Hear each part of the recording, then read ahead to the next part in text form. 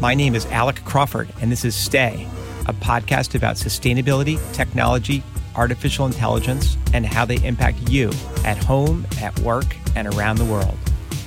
I am discussing these topics with high-profile guests to give you important information that goes much deeper than other sources. Find out answers to questions like, can artificial intelligence save the planet? And how does ESG investing affect you? We can build a better, sustainable future together. Hi, it's Alec Crawford from the Stay podcast, and our special guest today is Scott Tu, leader for sustainability for Trane Technologies, including the Center for Energy Efficiency and Sustainability. So welcome, Scott. Hi, Alec. Thank you for having me. So let's start by talking a little bit about your career journey. Sure. It's certainly a journey. It's a couple of decades now of working and weaving in between all things environmental. I started out as an environmental scientist for a big chemical company working on toxins in the environment. That switched over to working in sort of as a liaison, a technical liaison between company and environmental government agencies. And, that morphed into managing environmental issues globally, including some stints in Europe and elsewhere, and back to the U.S., where I joined a company that now is known as Trane Technologies, and originally joined that to help work in refrigerants. One of the major raw materials that's used by Trane Technologies are refrigerants, which are greenhouse gases. And that became a sustainability role. And for the last 13 years, I've led the center that you just mentioned, where we've been working on how to improve how the company does everything it does every day, with a sustainability as a lens. Awesome. And speaking of Europe and European journeys, you were at Davos earlier this year. Tell us something you learned there. Yeah, Davos. Davos has it's opened itself up for a lot of criticism, think globally, a lot of misunderstandings maybe about the Davos meeting. But I tell you, my takeaway from this year was that finally, I think every sector of the economy that is needed to help us move towards a better future related to sustainable practices and better and reduced emissions, they're at the table now. That's not been the case until recently. In the past, we were missing some major facets of the economy, including finance, the banks, including companies like my own company that make important things in people's homes and buildings. And so having every sector of the economy represented, talking about their actual actions that they plan to take to help reduce emissions, I come away very positive about the Davos meeting. So speaking of sustainability, what's your definition of sustainability? Sustainability, well, for me, I think it's just about, there are probably lots of interchangeable terms for sustainability, but for me, it's about who a company wants to be. It's always been about that. Some companies talk about, in the past, we've talked about continuous improvement. We've talked about how to do things better. And I think sustainability is simply that. I think it's about asking yourself the hard questions of how can we do whatever we're talking about, our products, how we treat our people, how we engage in communities, how we serve customers, how we manage risk. All those things for me are about sustainability. It's all interwoven there because sustainability is always about how do we do things today to better position us for tomorrow. Yeah, that sounds a little bit like leading by example, which is one of Trane's programs, right? Yeah, it is. It's one of our themes. We have 3 themes, actually. Leading by example is one of them. And what we mean by that theme is that we plan to operate our facilities in a way that we believe they will be leading. So if we're calling on and providing customers with solutions to help them decarbonize their own buildings, their own factories, their own research centers, then we should actually be doing that ourselves. And so what that commitment is about is making sure that we're operating the most efficient ways possible, make sure that we're reducing our energy consumption, make sure that we are taking fossil fuels out of our processes. And we're doing all those things. We've made some really bold commitments as part of that leading by example umbrella. And you can find them all on our website. But that's just one of our 3 exciting themes. First, let's talk a little bit about Trane Technologies. I mean, I know the company pretty well, but what are their lines of business for the audience? There's two big facets to the business. One, most people know the Trane brand because we are a leading provider of HVAC or heating, ventilation, and air conditioning, which are really comfort in people's homes and in commercial buildings. So no matter if you're at your house or your townhouse, your apartment, condo, or you're talking about your office, it's a high probability that Trane is providing some portion of that comfort. And when I say portion, what I mean is not just the equipment that provides the air that might be helping your space be more comfortable, but also the sensors, the controls, all the things required now to operate that optimally. That's number one. So that's the Trane business, both for residential and for commercial. The other is our Thermo King business. And Thermo King is the world's largest transport refrigeration company. What does that mean for people? What it really means is that fresh food at your local market, probably brought to you by a cooling system provided by our company. We transport more than half of the world's fresh food in 140 countries every day, which is tremendous opportunity for us to do two things. One is to reduce food loss as food is being transported to the consumer. And the other is to make sure that that entire system that's called a cold chain is operating as efficiently as possible. Let's talk a little bit about your role at Trane and the scope of your role. You know, during the introduction, we talked about you being the leader for sustainability, but also running the Center for Energy Efficiency and Sustainability. You know, the role has changed over time.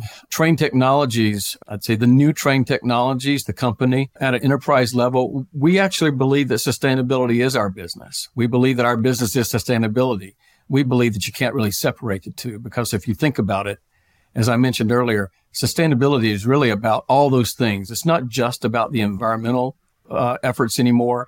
It's also about your social capital, the social work that you're doing. It's how you treat your employees. It's what you expect of your suppliers. But it also goes into your business model. You know, how are you designing products for the future? How are you governing all the things that I just mentioned? Some groups now call it ESG for environmental social governance. Whatever you call it, though, I think sustainability for the best companies is interwoven with the purpose of the company.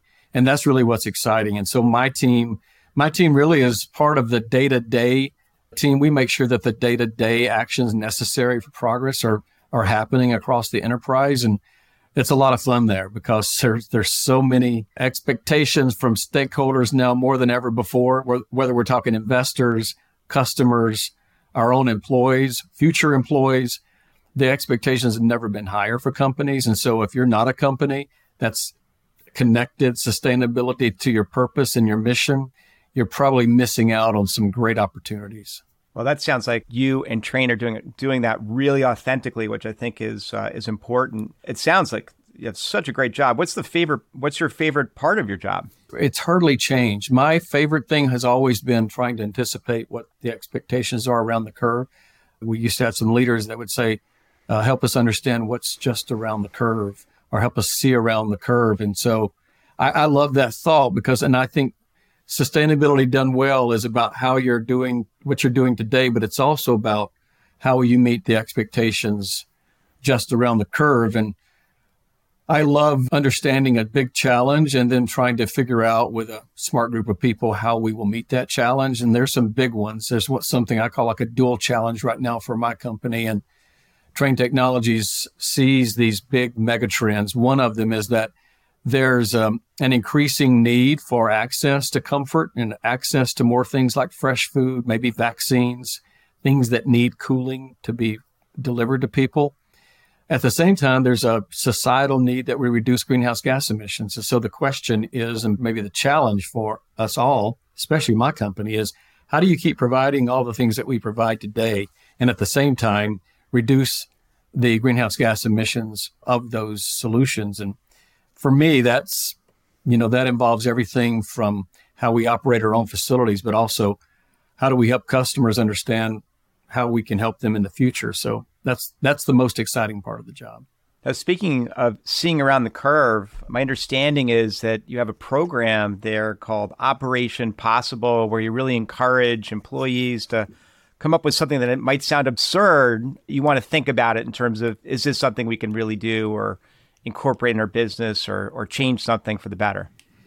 Yeah, Operation Possible is really it began as a way to engage our employees in solving some of these big societal issues that We can't just ask some small team to get in a room and solve. These are big things, like how do you solve the issue of food loss for society? Are there things that we could help with that could solve that issue more than is being done today? We turned that into a massive way to engage our people and collect all their ideas. So it's like a funnel approach where you take thousands of ideas.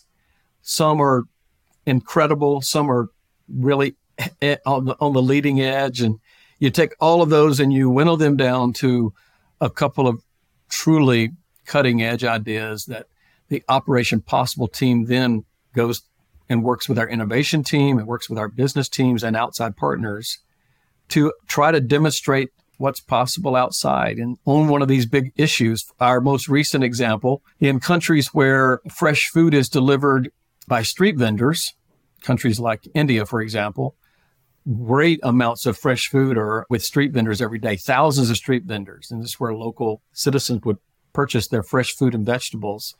And they're typically provided on carts on the street corners. And the issue with that is that the fresh food, if it's not purchased rather quickly, can begin to spoil. And so our Operation Possible team came up with an idea of possibly using a coating on top of the cart itself to reflect sun, and a very affordable coating. We worked with some outside partners, came up with a special coating for the carts that would increase the longevity of fruit and vegetables on those carts by 7 to 10 extra days. And if you can imagine what that does, that's an amazing amount of efficiency and amazing amount of access to more of the fresh food and vegetables and less spoilage over time. This is just one example. There are many others, but Operation Possible is a great example of how we are taking our best ideas and from all of our people and solving a big societal issue. That's an incredible story. Well, Scott, I'd like to switch gears a little bit and talk a little bit more corporate. So could you tell me more about your interactions with the CEO and the board? Yes, I think your question is more about like the governance. So the interactions for a company that says that sustainability is our business, I think you can imagine, and your listeners probably can understand that means that the CEO, the board, and the leadership team they're fully engaged on all of our efforts.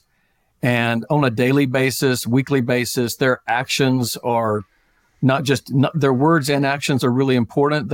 We've attached our metrics around emissions reduction, which is our most material, non-financial issue, emissions reductions, as well as our diversity commitments, which are part of our Opportunity for All.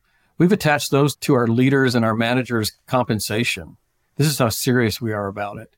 If you want to know if a company's serious about it, you'll look for them to attach the things that are most important to compensation. And for Trane Technologies, we've done that. And so all those things we've been talking about they're attached. And the CEO he's much more than a cheerleader. He's living this in his personal life. There's value that he knows is there for our customers.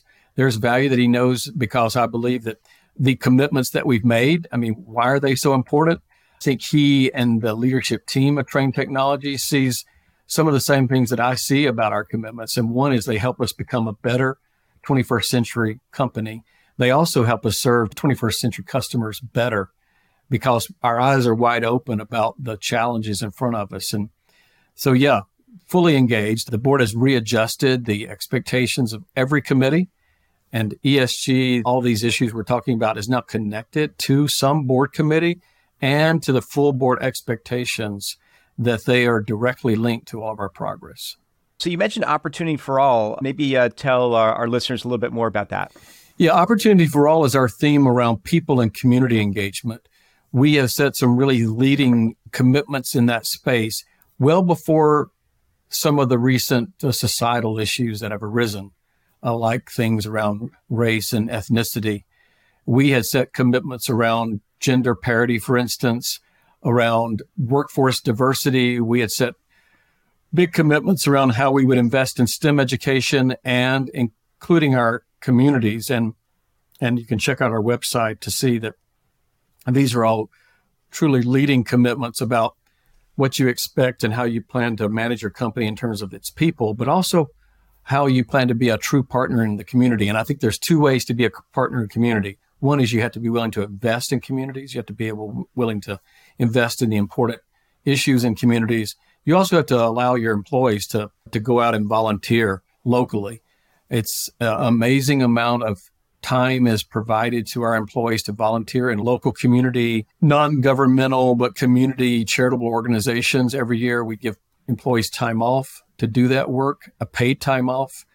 We also match their time with contributions to those organizations. And last but not least, the company is investing its own money in organizations that are really providing workforce development and things that we believe must be addressed to improve things in society. Now, how did you actually establish the firm's sustainability goals?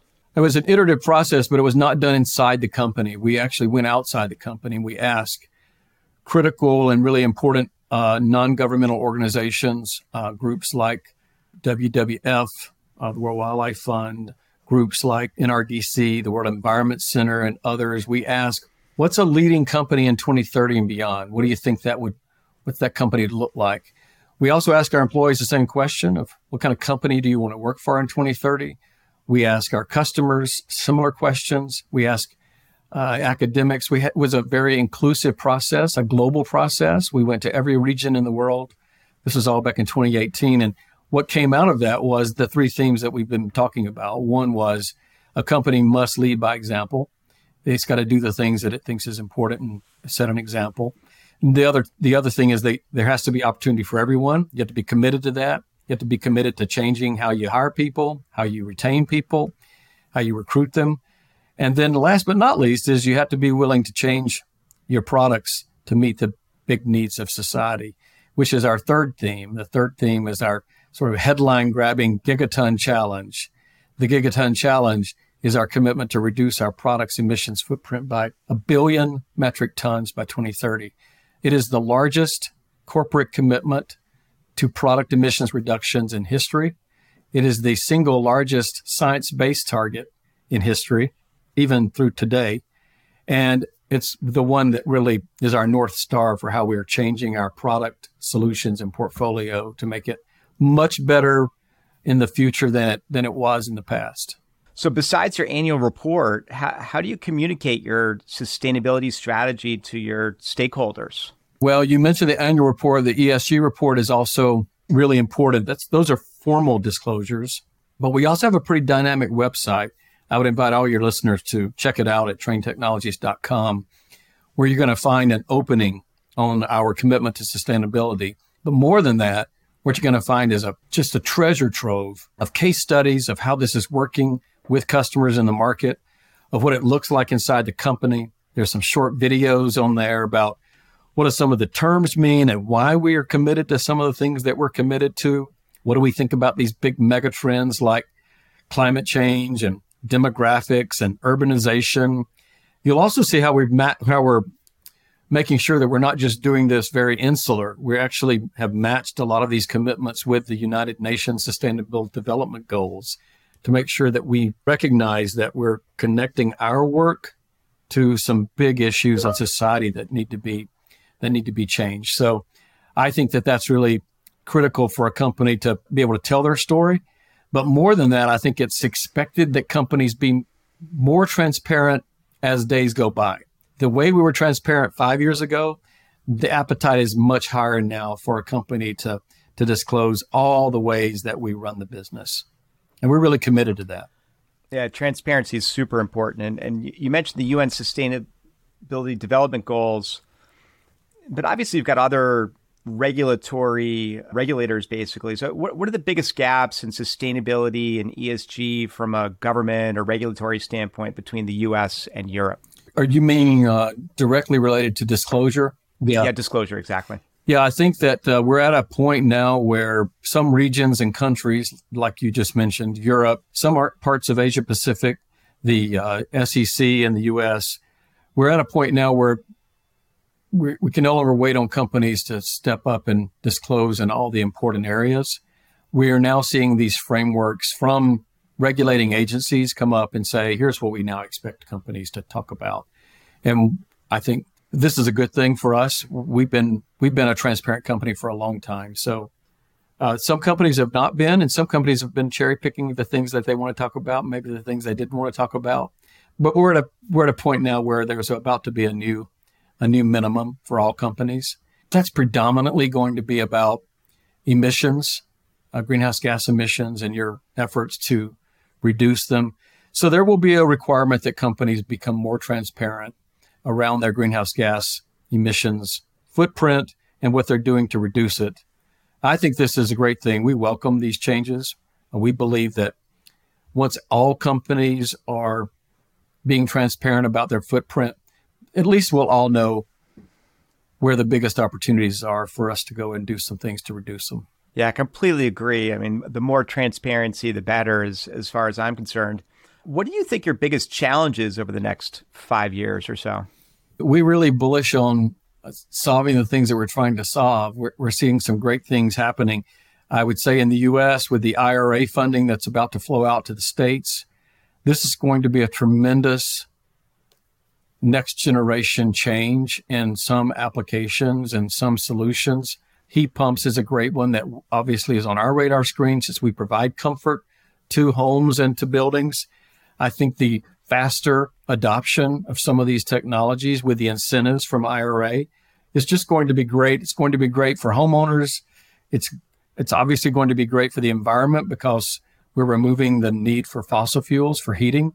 By the way, fossil fuels used in heating represents roughly 6% of the world's greenhouse gas emissions. So it's going to be really nice to begin reducing that number by transitioning over to next generation technologies. So I think that's one. It's not really a barrier as much as it's that's a great step forward. I think the transparency elements you just mentioned are going to be a step forward because we'll all be talking from at least the same minimum set of data.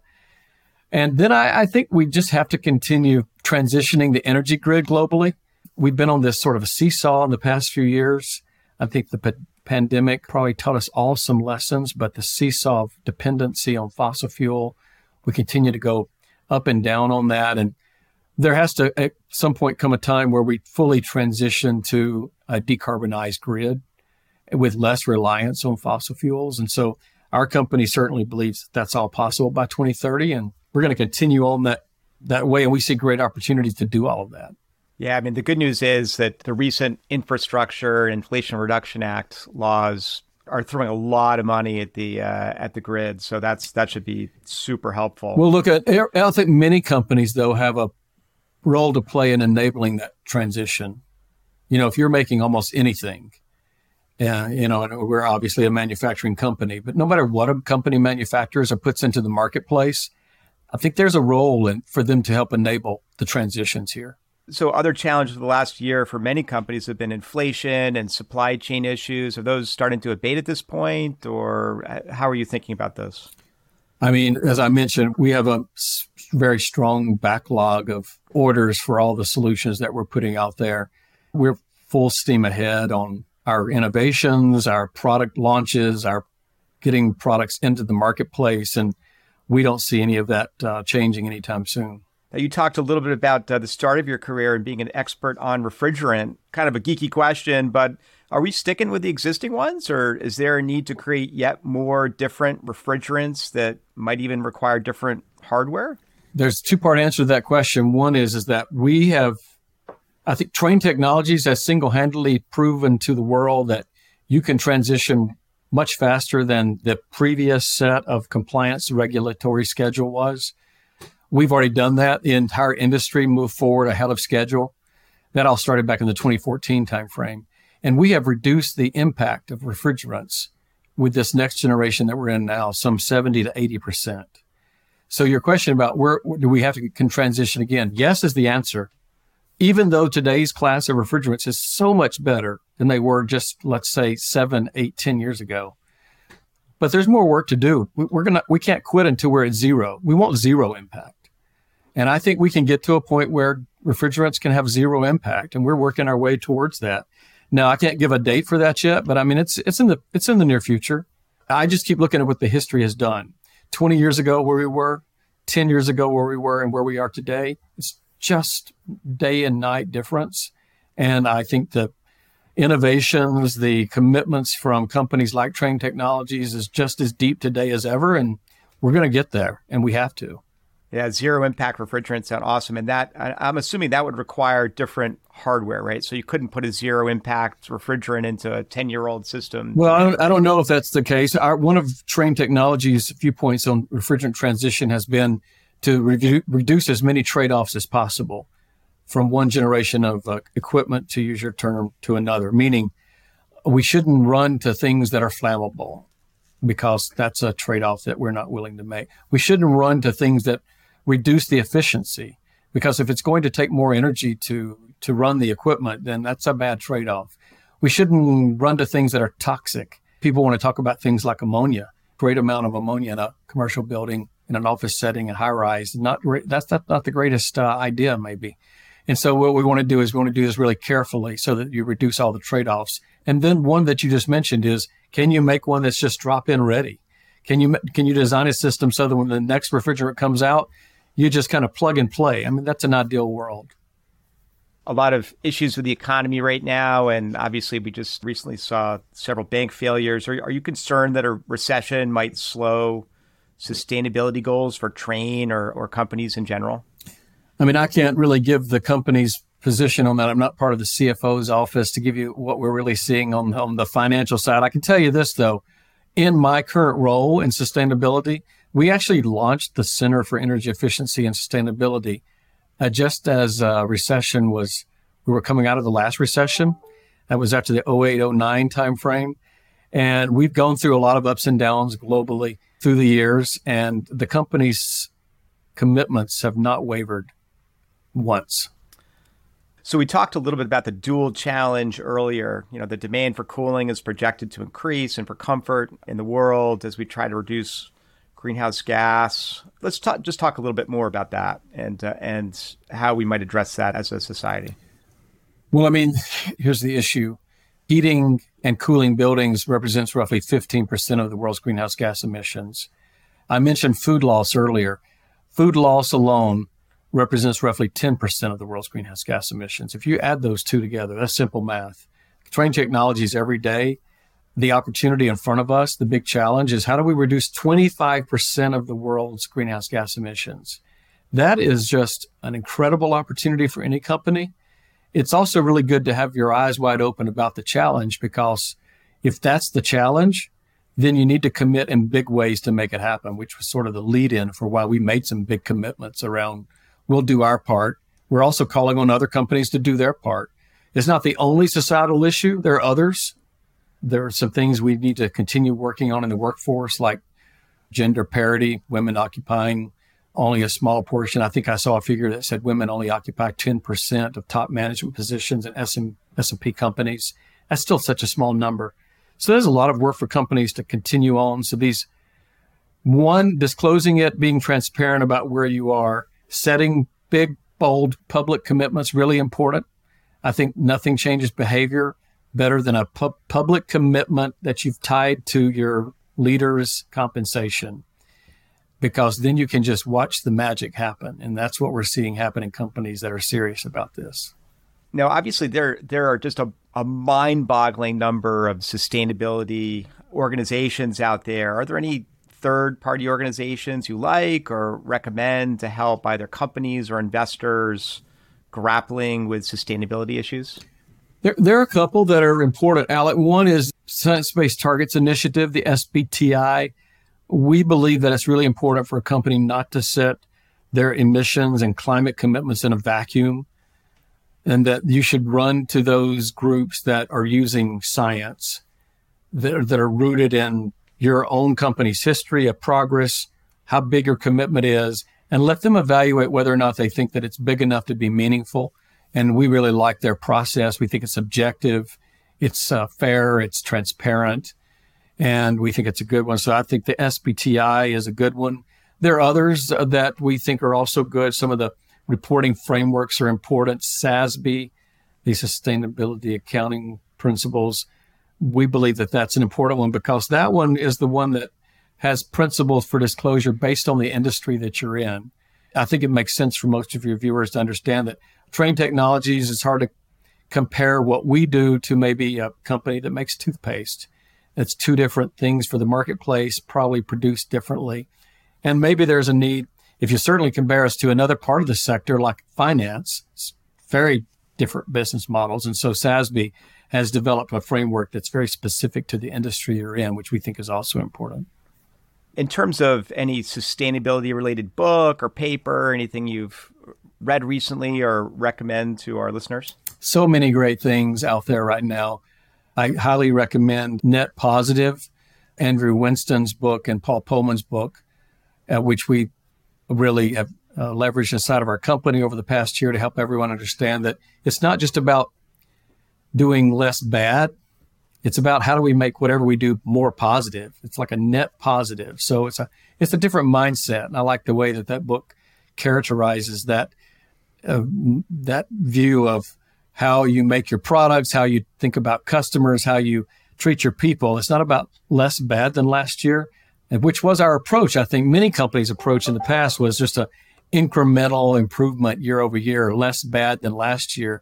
But what if your view was, how do we make everything we do just a positive, a net positive? That's a different mindset. Yeah, that's like setting stretch goals. It is. Once someone tells you about it, it's like, wow, what a great idea. Why didn't I think of that? Right? Exactly. Awesome. We've got a lot of chief sustainability officers as subscribers to our podcast. What's the best advice you can give to a new chief sustainability officer at another public company or private company? One is you have to materiality assessments still are really important. They're a tool that's been around now for about a decade, but there are thousands of ideas that are all valid. But how do you come to your handful that you really got to focus on? And I think a materiality assessment helps you focus on the big priorities. That's number one. Number two is, I've already said it, big, bold, public commitments. This becomes a North Star for a new sustainability leader because it becomes a North Star for a company and your leadership and your employees. And by the way, employees, whether they would articulate it this way or not, they're really engaged in this. This is a personal value thing. The things we're talking about are about making communities better.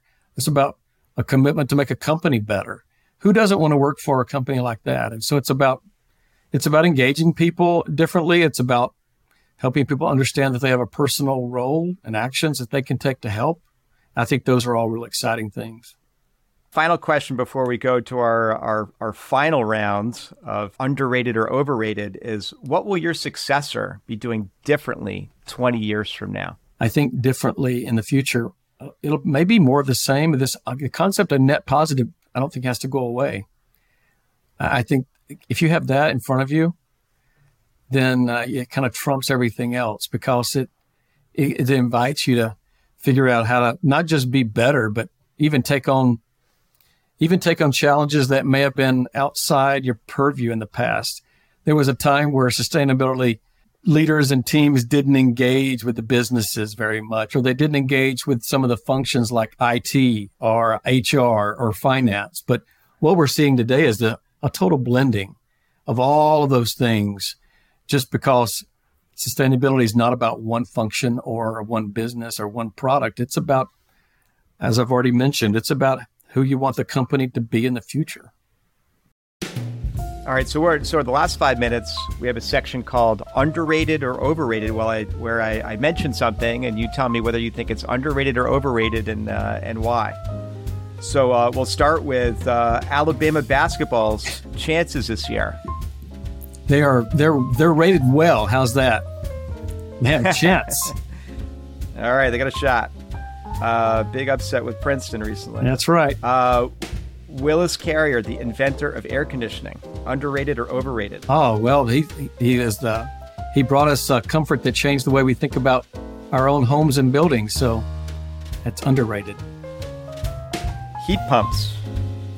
Oh, wow. Heat pumps. People don't even know the magic of heat pumps yet. We'll know more going forward, but there's such great potential in heat pumps, and you can't electrify buildings.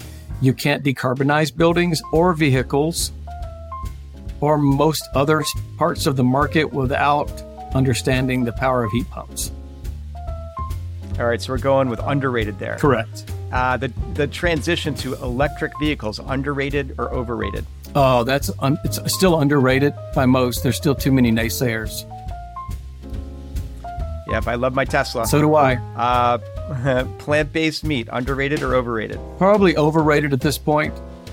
I think it's we're still in the stage where the early companies were processing too much, and we're trying to mimic what we all think of as meat too much. And so where we are today, probably overrated. The impact of the SEC's proposed climate risk and greenhouse gas filing rule. The power of it's underrated. If they don't pull back too much of it, I think it has great upside for everyone. Artificial intelligence. I don't know how to rate this, and other than to say, sometimes I'm so excited on things that I can admit I don't know about, but I see how it could be a game changer. It's underrated. All right. Voluntary carbon credits, underrated or overrated? Voluntary carbon credits, that's overrated. It needs to we need to focus less there and more on doing the real hard work right now before we talk about carbon credits. Awesome. Well, Scott, thank you so much for coming on the show today. It was great to spend some time with you, and got some great stuff here. And as you mentioned earlier, to learn more, go to the website, traintechnologies.com. So thanks for coming. Alec, thank you very much for having me. You were listening to the Stay Podcast. You can listen anywhere you listen to podcasts, for example, Apple Podcasts. Please like, subscribe, and comment. And you can also find us on stayblog.substack.com. Thanks. I'm sorry, Dave. I'm afraid I can't do that.